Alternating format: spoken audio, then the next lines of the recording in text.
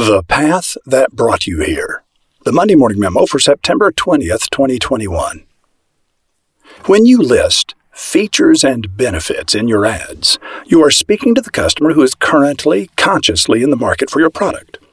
What percentage of the public do you suppose that might be? 1%? I doubt it. In most categories, it is only a tiny fraction of 1%. But what about the remaining 99.9%? When they aren't in the market for your product, they have no interest in your features and benefits. Do you remember the story of the tortoise and the hare? This is my letter to the rabbit. Dear Rabbit, quit waiting until the last minute to advertise, hoping to impress the unwitting customer who has not already chosen a preferred provider. Be like the tortoise. Impress future customers with stories that tug at their attention and make them smile, and you will become their preferred provider. It takes courage and patience, but it's how you win the race. Looking back at your career, can you describe the moment when your foot first fell onto the path that brought you to where you are today?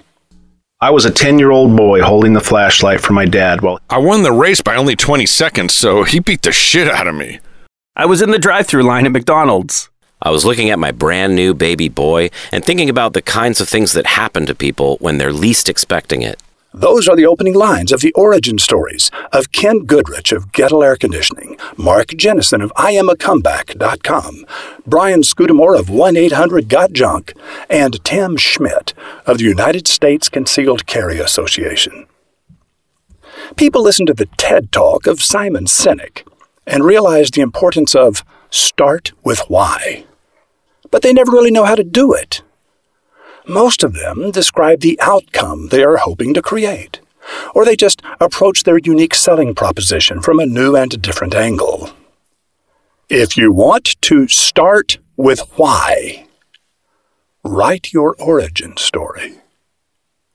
If your origin story could be told by anyone else in your category, you have not created an origin story.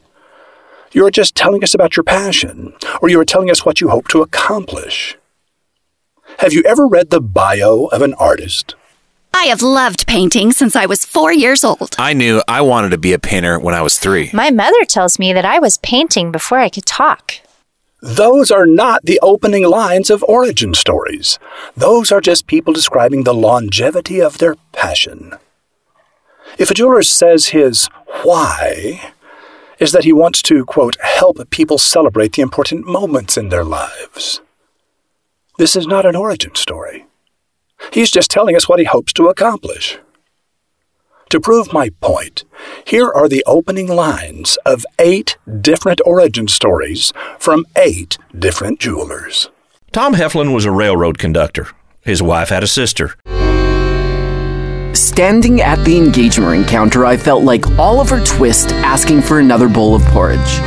5 years before Teddy Roosevelt led the Rough Riders, Simon Schiffman stepped off the train to stretch his legs. My dad was a house painter. He taught me to sand and scrape old paint until my fingers were aching and raw.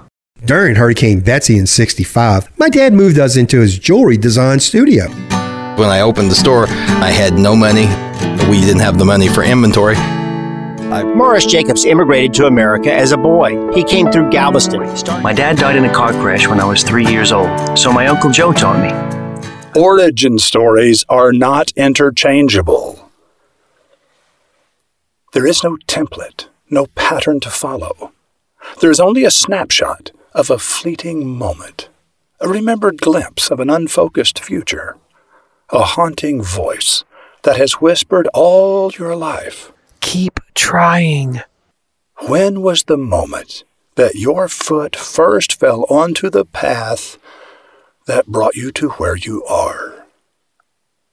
Send your origin story to Indy@wizardofads.com, and he will send you something weird and wonderful and worthless from the closet he has been cleaning.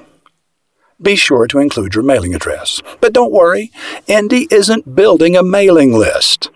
Once he has addressed your package, Indy will throw away your address faster than a long-tailed cat running through a room full of rocking chairs. Now write your origin story. Roy H. Williams. Roving reporter Rothbart was shown a lot of love from the media during the past 2 weeks, including coverage in the Wall Street Journal, Fortune, and NPR, along with more than a dozen other news outlets. A faculty member at Wizard Academy who coaches business owners on how to get free publicity, Rothbart did exactly what he teaches in his Reputation Tool Chest class, and it produced an avalanche of coverage for his new book, September 12th, An American Comeback Story. Of all those interviews, Rothbart's favorite was his live Facebook and YouTube conversation with Charlotte Kosa, a West Coast journalist. Listen in as Kosa talks with our roving reporter about the 9/11 terrorist attacks and the resiliency of the Wall Street Journal reporters who covered the unfolding drama even after their newsroom was destroyed. Journalists are tougher than they look.